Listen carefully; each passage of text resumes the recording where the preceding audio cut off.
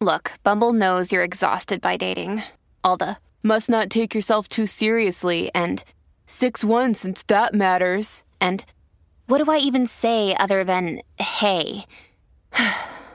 Well, that's why they're introducing an all-new Bumble with exciting features to make compatibility easier, starting the chat better, and dating safer.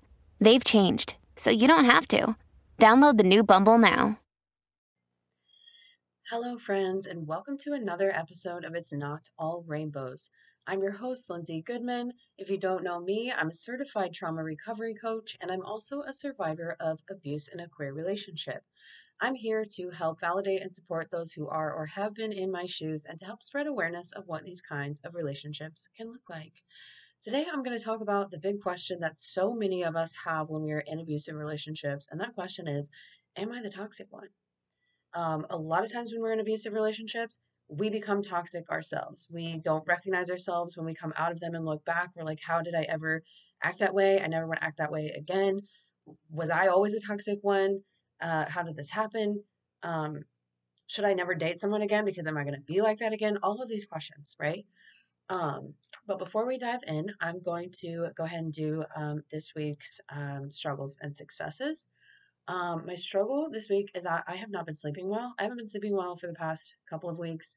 To be fair, I was really following the Idaho case really closely. If you also follow it and you know what I'm talking about, then you probably understand what I'm saying. If you don't, up to you whether you want to look it up. But just a really haunting thing that's just been bothering me. And then also, I don't know, for some reason, my son's not sleeping well. The dog's been waking me up. I've been waking myself up. So it's just been kind of a rough time, but I'm still feeling good.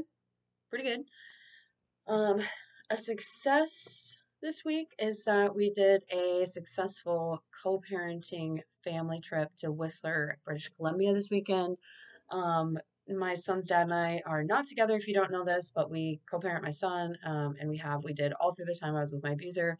And we do sometimes go on family trips. Quite often we will go for my son's birthday. His birthday's coming up in just a few days.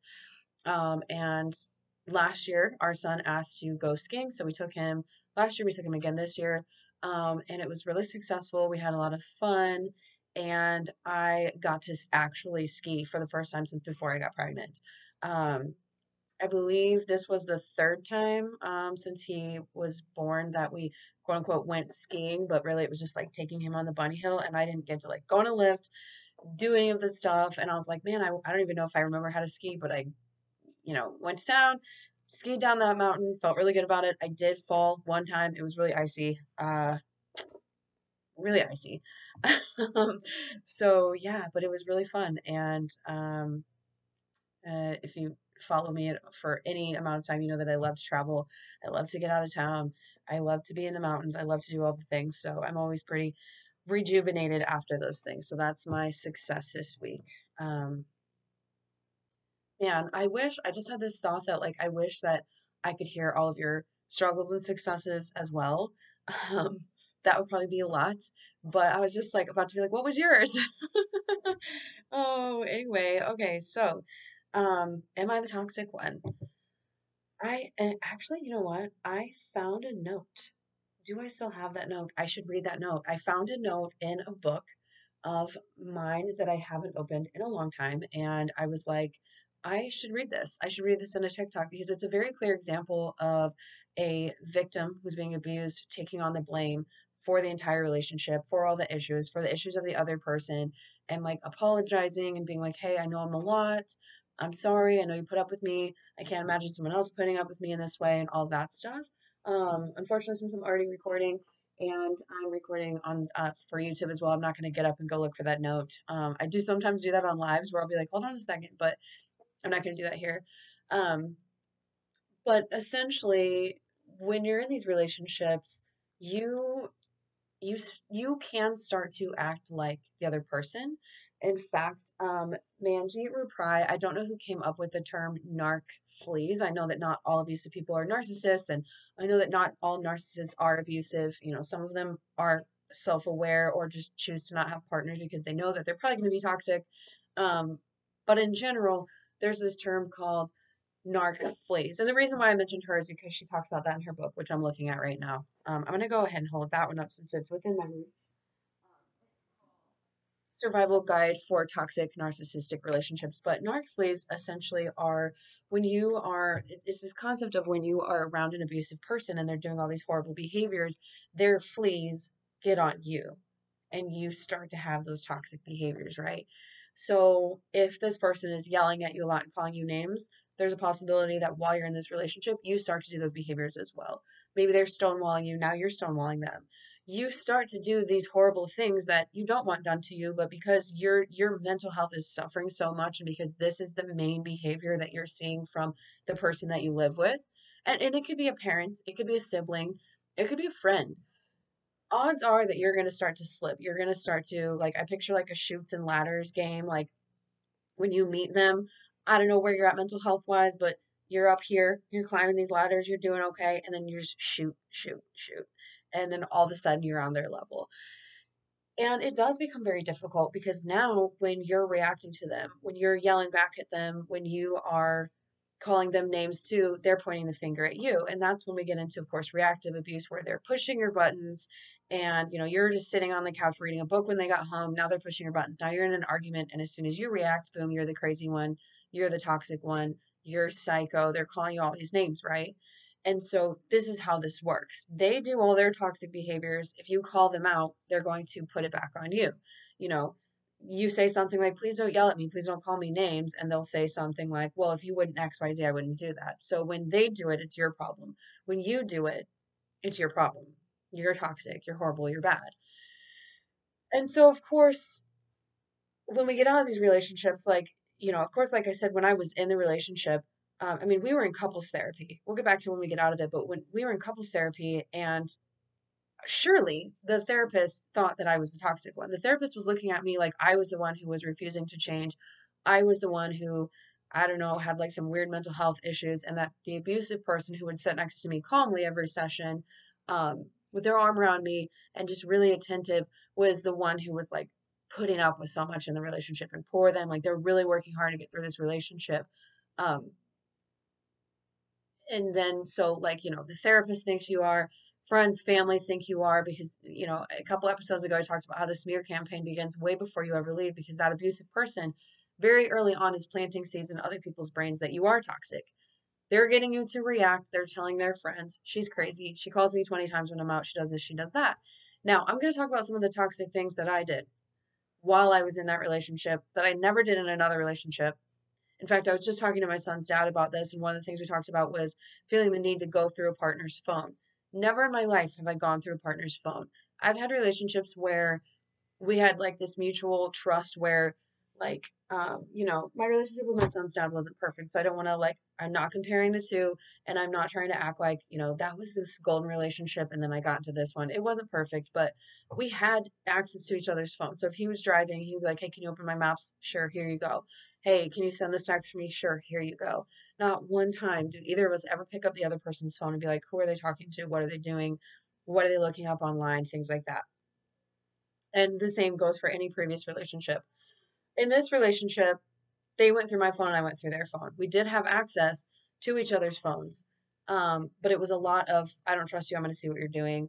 Obviously, they would be deleting stuff, and I knew they'd be deleting stuff, and I'd call them out on stuff, and they'd be like, that wasn't there, even though I saw it. There was a lot of that, which I don't want to do that, y'all. I don't want you to do that. I don't want to ever, if you've been around for a while, I've been single by choice for since August of 2021. I wasn't free until October of 2021, but I am very single, very happy to be single.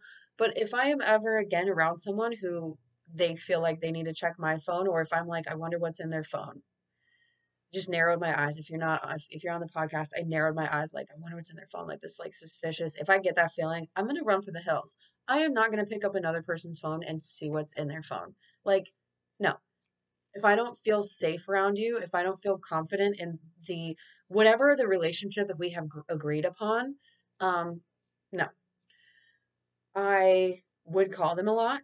And I believe I've talked about this before. I did an episode about like when an abusive person goes out for drinks.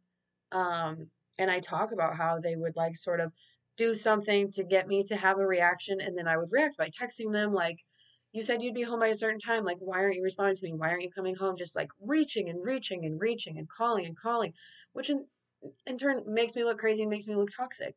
Never done that before. Have zero interest in doing that again. It's this like panicky feeling that you get with them because you're in a trauma bond and they're treating you like crap, but then making you look crazy for it and you've fallen for it. You're doing these toxic behaviors because this is all you know right now.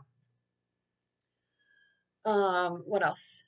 Um, yeah, surely I yelled, I called them names. And these things are very hard to admit because of course, like, I don't feel like it's hard right now. Like I'm willingly doing this for all of you. I'm out here creating content on what abuse looks like and what to look out for and what's okay and what's not okay. And I was in this relationship where I was really doing really ugly things to them as well. And of course, as survivors, it's really important to be able to work through that guilt and work through that. Like, no, I'm not the toxic one. I was doing these toxic behaviors while I was in the relationship. Um, I was being abused and I became this person that I don't recognize. Again, when we talk about reactive abuse, it's the same thing. Like, what we want to do as survivors is try to get out of these situations, try to heal from these situations, make sure we're not around anyone like that again. Make sure that no one can get us in a trauma bond again. We see that red flag walking towards us and we, shoot it down immediately. We have to do the work to make sure that we don't get there ever again, but we have to forgive ourselves and we have to understand that this was all a part of being abused, right? I did not walk into that relationship a toxic person. I did not walk into that relationship like, I'm about to check your phone every day. I'm about to call you a million times when you go out with your friends and you're taunting me and you're doing all this stuff. I'm going to do all these horrible things to you. Um, so yeah, it is embarrassing when I look back and I think about, um, just like the extreme, like the things that like society would label as like passionate. Like a lot of people are like, I want this passionate relationship. A lot of people talk about like the fighting and then the makeup sex and then this and that, like passion. Like, oh, I'm so like we're having this huge argument. Now this happened. Now it's like so romantic. All of that. It's so toxic. It is so toxic. And so while we're asking ourselves this question of like, am I the toxic one? The answer is no. The answer is the narc fleas happen. We take on these behaviors until we figure it out. We realize what's happening to us. It's like we talk about like one of the ways that I have described this to other people is like, so this person is just absolute poison. They're radiation and, radioactive or however you want to say it. But like when they are around you, you will get sick because if you are around radiation, if you are exposed to these toxic, you know, I don't know, chemicals. I'm not a scientist. I don't exactly know why radiation is. Oh no, I got myself into a hole. It's bad for you, right? It's going to cause you problems. It's going to cause you severe problems. You are going to get sick. And that's what happens when we are with abusive people. We aren't even doing it on purpose. We're not like, there's poison, I'm going to drink it. Just the fact that it's around us, it's in our space, that energy, those interactions, the way that they treat us, we get sick. We get toxic. So that leads to us getting out. I am not toxic anymore. I have had zero toxic reaction or relationships. I had a few friends that I either made right before I left or right before I left or right after because I was so desperate for connections with people. And they were all people that I met off of social media. So now I'm very cautious about who I meet from social media. They were not good for me. That doesn't mean that they were bad.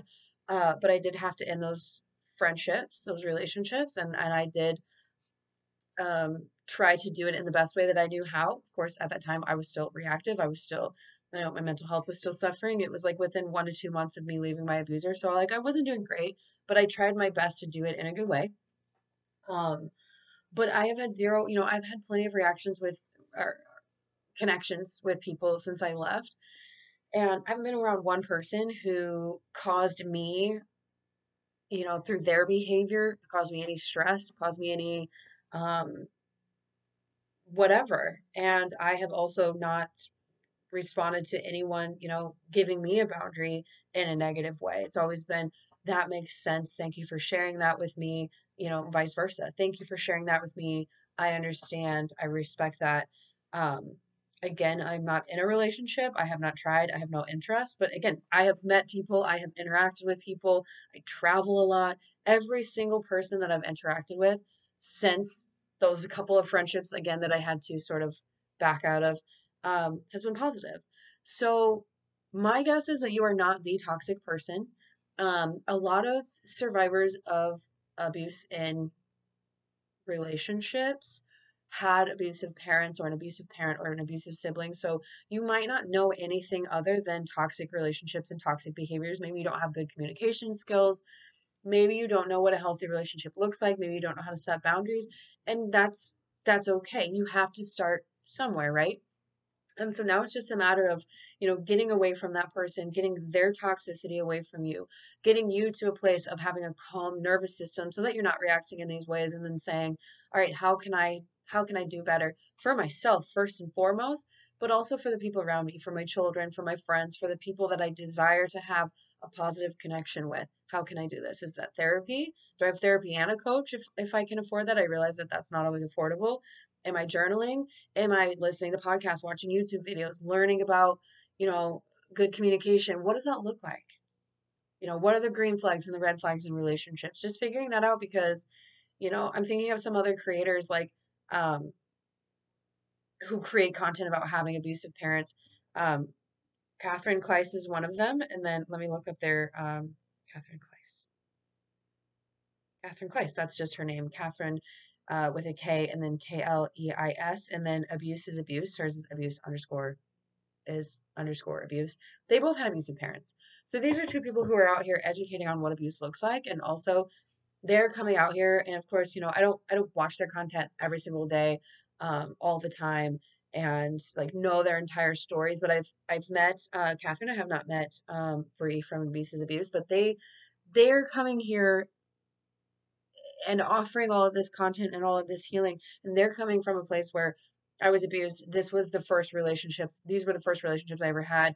They didn't necessarily come into this world given the tools to have healthy relationships, and they're doing all the work that they can to be able to do that. So I want you to know, because I'm here like, well, I wasn't toxic when I went into it. What did I have childhood trauma? Absolutely. Did I have, you know, gold in relationships up to the point that I met my abuser? No, I had struggles just like everyone else, but I wasn't toxic and I wasn't abusive, and I'm not now. So I want you to know that I see you. If whether you're like me, where you're like, I'm doing okay. I have my struggles. Oh no, how did I get here? Now I'm toxic AF. I don't want to be like this again. Or whether you came into it like, no, actually, I have had a pattern of really toxic relationships. I feel like I am a toxic ball, like I'm like what you just described, where I'm just like getting everyone sick around me. I understand. As long as we are not out here abusing people, um, we we don't want to abuse people. We don't want to harm anybody. So as long as you can be like, well, I have a lot of trauma and I don't even like know how I got here. Like, I don't really fully understand everything, but I know that I'm not abusive. I just know that, like, I have engaged in these toxic behaviors and, like, I never want to do that again. I see you. That's all I'm trying to say. I see you because I know that we all have different situations, and it's not easy. It's not easy if you're born into a family with, violence and emotional abuse and all of those things. So, I hope this episode helps. I hope this helps you to take a step back from what is or was happening in your relationship, to know that you didn't ask for that, that, you were exposed to all of these horrible behaviors, and that it's very hard to tread water when someone is, constantly trying to pull you under and throwing more water on top of you.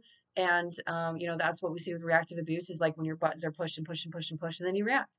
You only have so many buttons that can be pushed before your head is underwater.